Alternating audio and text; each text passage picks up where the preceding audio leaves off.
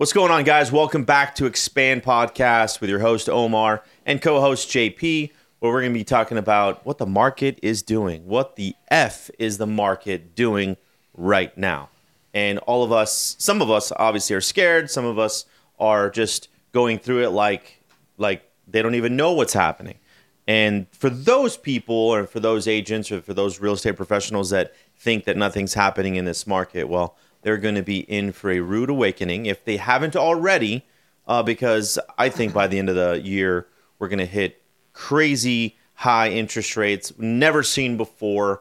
Well, I guess not before, but in my lifetime, obviously, I've been doing this 20 years, and I have not seen, 8.5%, 9% interest rates at all. Ever? Not really? since I've been born, yeah, obviously. Okay, but like being in the business 13, for 14 years? years. Yeah, no, not being in the business. I've not seen a 9 to 10% interest rate, standard interest rates at all. Maybe hard money loans and stuff for 12, 13% and stuff, but with crazy points. But the market was so depressed at that time that you had to charge 12% because the property values were $100,000. So the big difference, this is a whole different ballgame, but yeah, we're going to be talking about that today and kind of just the strategies for real estate professionals to get through this storm. And obviously, these are our opinions. This is something that's going to be working for us now. So we're going to be enlightening you guys with, with hopes that you guys are going to take this and run with it. And if it helps one person out, then we did our job. But it's going to help more than one person because you guys are all listening. You guys are all plugging in. And make sure that you subscribe to our podcast and, be a follower and ask some questions. And we're going to put a poll out here right now on IG to see if you guys want to ask us any questions about what we do with, with challenges that we face on the daily, because it is definitely every day that we face challenges. So, welcome and appreciate you guys all tuning in. So, JP, what's cracking? What's happening? Yeah. I guess we start with the first topic, which is the market shifting. Yeah. I feel like what month would you say last year it was that we would say, oh, things were at a complete pause? Was it September or the month right before that? No, I think last year was July, August? Okay, end of summer, where the rates rise and, market it kind of just stopped, man. Kind of took a complete pause. 4% to like 6.5, 7%, and everyone's like, "What the F just happened?" Mm-hmm. I feel like that time around there was like a lot more noise around, the market shifting, the interest rate rising, and since we've been hovering around like the 6 to 7% for 8 months now, or close to a year, people don't realize that the interest rates are still peaking more and more, and less buyers are able to buy property. Right. And one thing I've noticed is there's a lot of real estate professionals running in circles with buyers that unfortunately cannot afford the home.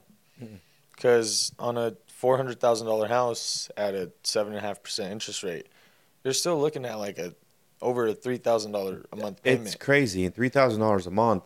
That's a lot of money. You can't be working at McDonald's. Well, excuse McDonald's, for someone that even makes $60K a year. What is that? $5,000 a month. If you're spending $3,000 on your mortgage, what about your gas, utilities, food, your kids' needs? I mean, that's $2,000 left over. So that takes me to like my next topic on the conversation. I was like, us being in the business, and of course, making a living by providing solutions to buyers and sellers. I think people need to be quick to make a decision on if they're able to provide a solution to that person or not in a market like this. Would you agree? No, 100%. Because if you don't find the solution for that seller right away, I'm not sure what you're going to do. You just have to move on, honestly, and be honest. If you don't have the tools in your tool belt, how are you going to take out a nail from a 4x4 without a hammer? And think about that, like tire patching kit and all that other stuff. No, yeah, and just that's a good segue into this too, is because obviously every tool has something for a specific use.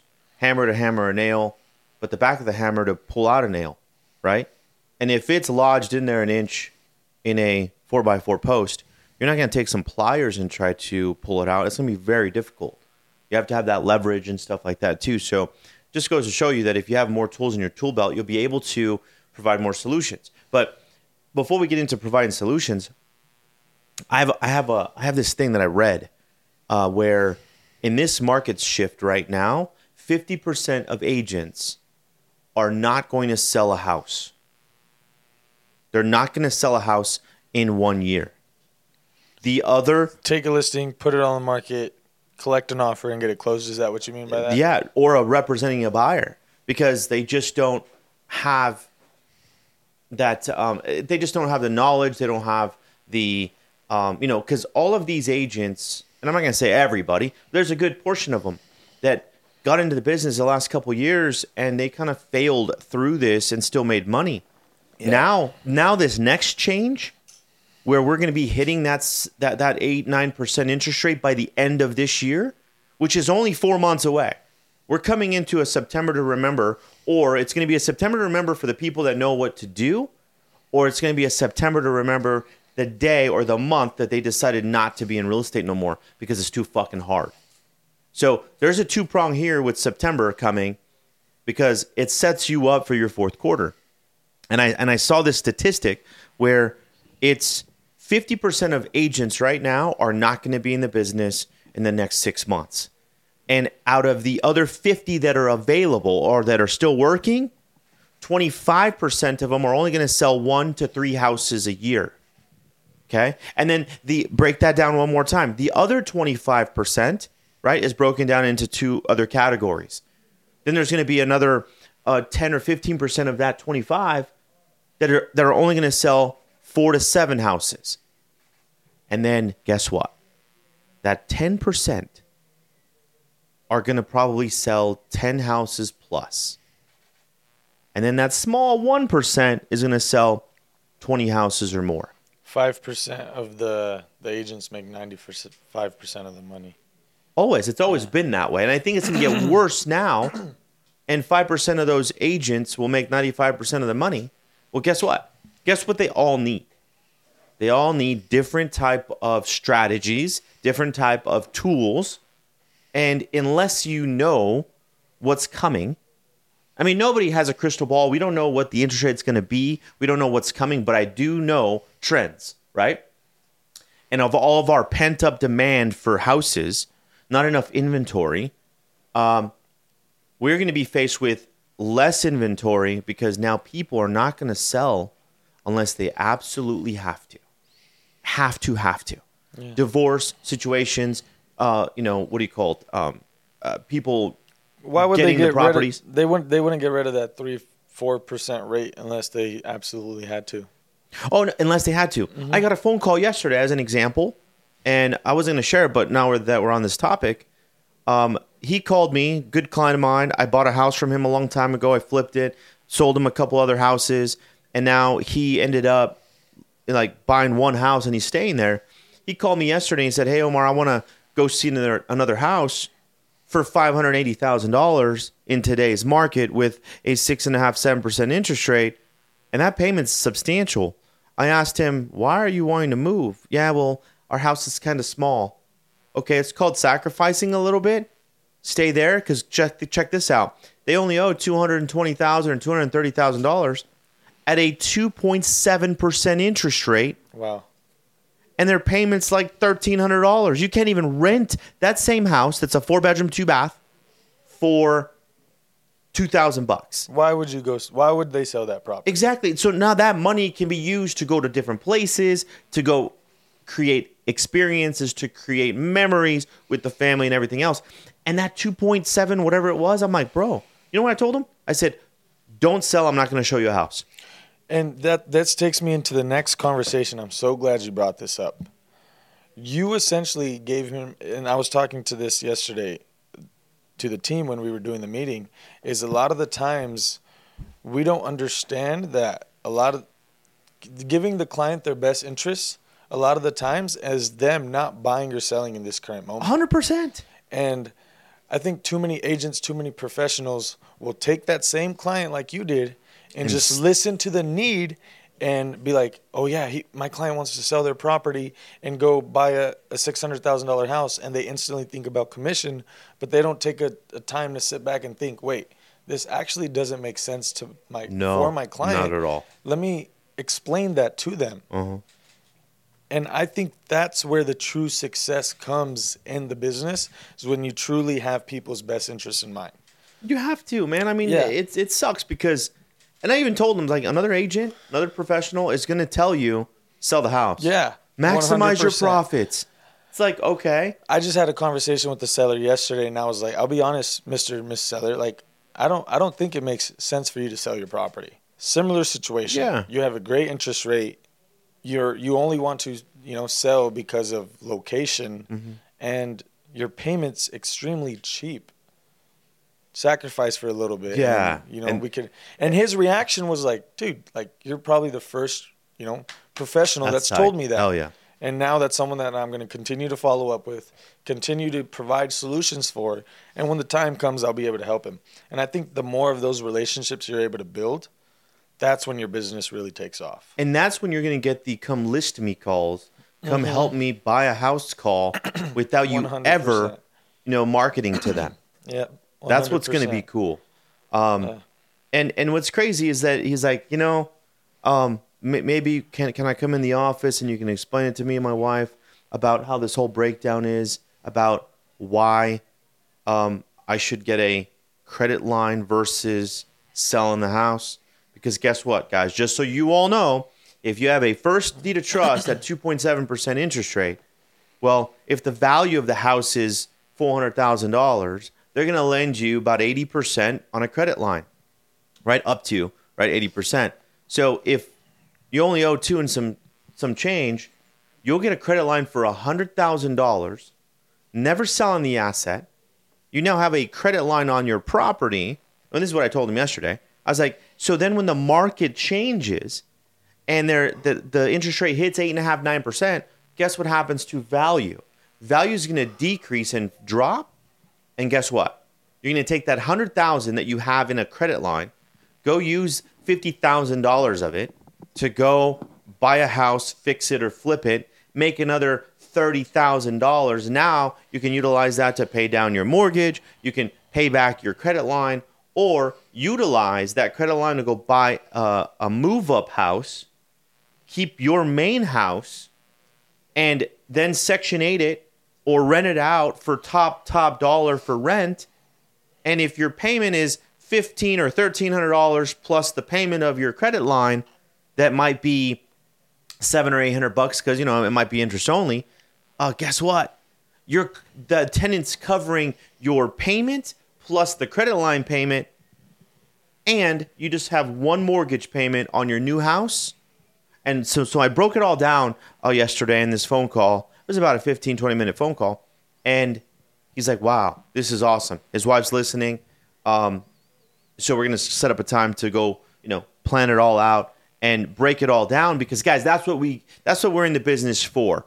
You got to figure out ways to help your clients not just sell a house, buy a house, but help them financially. If you have the knowledge in you, it's your duty to go and help them, because they're naive or they just don't know how to do it. And another realtor, and I'll tell you this, another fucking realtor is going to just say, sell the house, let me make my damn commission check. Oh, let me go find you another house for you guys to buy, but not truly listening to that seller. And that's something, JP, that I know you, myself, by association as well too. Now you're literally like teaching and letting the team know that this is what we do.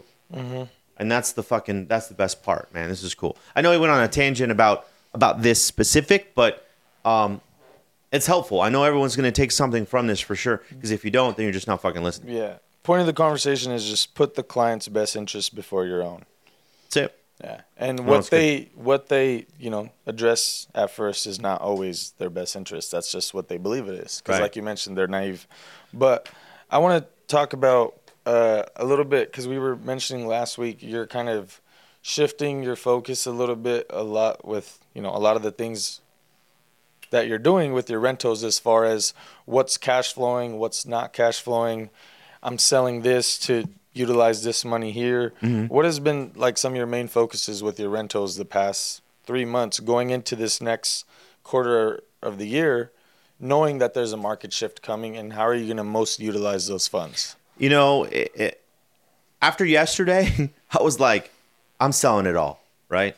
He says that at least once a week. And I do, because it's like, you know, you have a lot of equity there, and it's like you can utilize it to cash out, and you could make bigger moves. So a funny story is I am selling 3 properties, just 3, that are going to net me a good chunk, right? At least money that's in there, crazy values on all of them. And they were rentals. And I bought them well, and I have a 4.2% on one. I have a 4% loan on another one on an owner financing deal. But guys, one thing I'll share with you is that because this market's changing, and I know that if rates are going to go to 8-9%, there's going to be so much more opportunity as an investor to go and buy better properties. So not saying that these properties are going to get replaced with better properties, but they will be better cash flowing properties. So what happens is I'll be able to weather the storm if something happens, and I want to have some dry powder to be able to go make these these results happen with the opportunities that present themselves. But check this out. Let's just say that I'm selling a few of these properties, and I already sent out to my CPA what my tax consequence is going to be if I sell these properties, because you have capital gains. And in my bracket, you got to see how much capital gains you're going to be paying. So, you know, they told me it was going to be like $400,000 to $500,000 of income based on capital gains. And I'm like, oh shit. Okay. Well, then if I'm making $500,000 in profit, I'm privy to, let's say, a good 45%. So $250,000 is my tax consequence that I have to pay the IRS if I don't have write-offs. So what I'm doing is, after seeing that, I said, okay, well, I'm cost segregating a couple other properties that I purchased this year. It's going to cost me about $20,000 to do these cost segregation studies on some of these investments. And I'm going to be able to write off $200,000 and only pay $50,000, but then I can probably write off the rest with some other stuff that I got going on. So hopefully, if this works out well, I might pay $10,000 to $20,000 because of the cost segregation study on that $500,000. On that $500,000 of pure profit, which is really freaking awesome. Now, rewind. Pretend I don't have any properties to cost segregate or depreciate.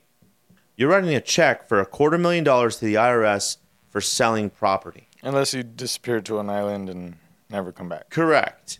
So all the people that are out there making a lot of money, but they have no assets to write off, you're paying Uncle Sam $300,000, $400,000, $500,000.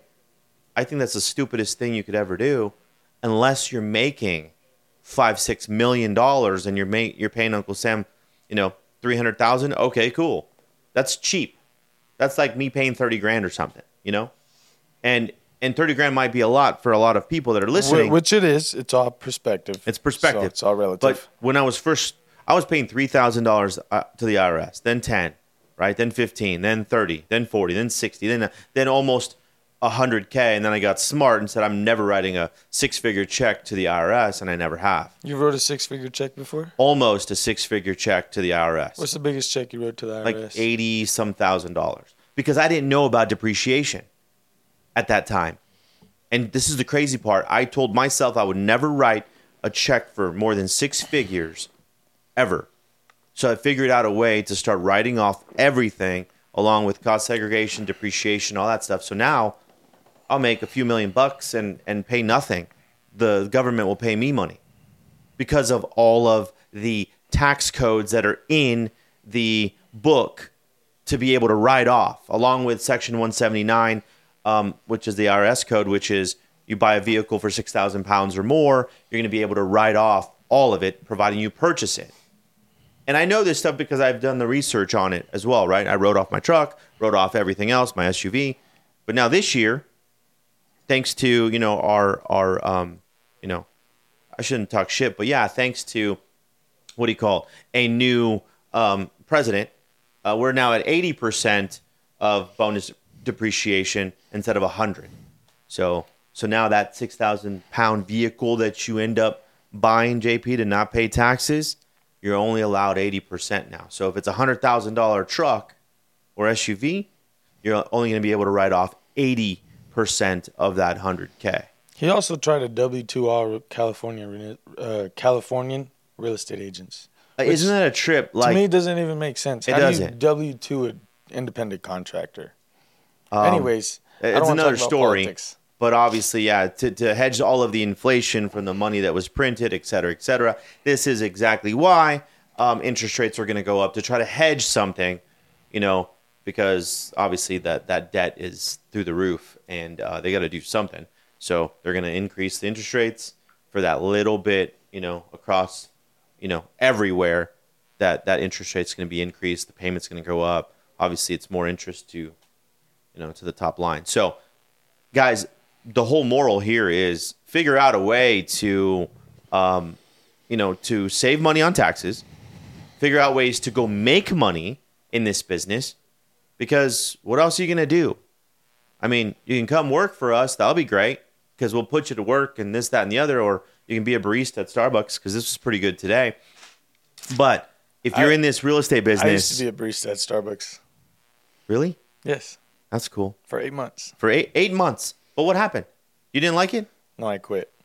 Because you didn't like it? Well, Not to talk shit. I love baristas. I know how to make coffee and all that stuff too. It's just one of those things in the corporate world I've learned, and I'm not talking shit about the corporate world because this world literally runs based off of the corporate world. 100% it does. We need those people, but a hard pill to swallow is just for someone that's like a hustler, a hard worker like yourself. Dude, you can't be put down. You can't be put in a cage. That, and it's just when you work a job that's, you're paid based off of your time, not based off of the product and value you create. I kind of shifted that perspective because I feel like early on in your entrepreneur career, you're paid for your time, correct? Because people are like, my time's valuable. But then you get to a point where you're not paid for your time, you're paid for the outcome you provide. Yeah, for the results that you bring, yeah. One thing that I've learned is in that industry, no matter how hard you work, you're going to get paid the same as the shittiest person on that timesheet.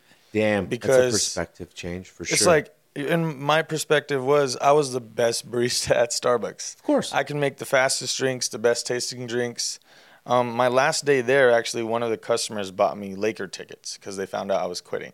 That's how much dope. Customers loved me there. But once I learned that, even me being the best barista here, no matter how hard I work, I'm still going to get paid the same as the shittiest employee here if we work the same hours. Right. And that just never sat right with me. So. Yeah, so. But I appreciate my baristas. Hey, no lie. I'm not to disrespect anybody, but I'm just saying. It's a chapter in your life. It is a chapter. Hopefully it's not your career. If it is, figure some shit out. Exactly. and you know what? And I'm saying this is because there's always another way to go create some income. If real estate is not your thing because you went through it and you failed a lot, keep going, because trust me, in the very beginning, I didn't have social media. Nope. We had phone books to cold call to try to see if people would want to sell and buy.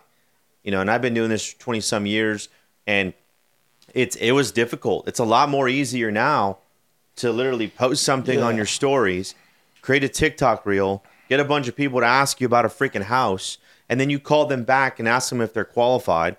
And then lo and behold, you might even get a buyer, let alone another seller, because they like what you did on social media. Yeah. It's a lot simpler now. So just figure out your avenue, figure out what kind of fuel you want to put into your vehicle.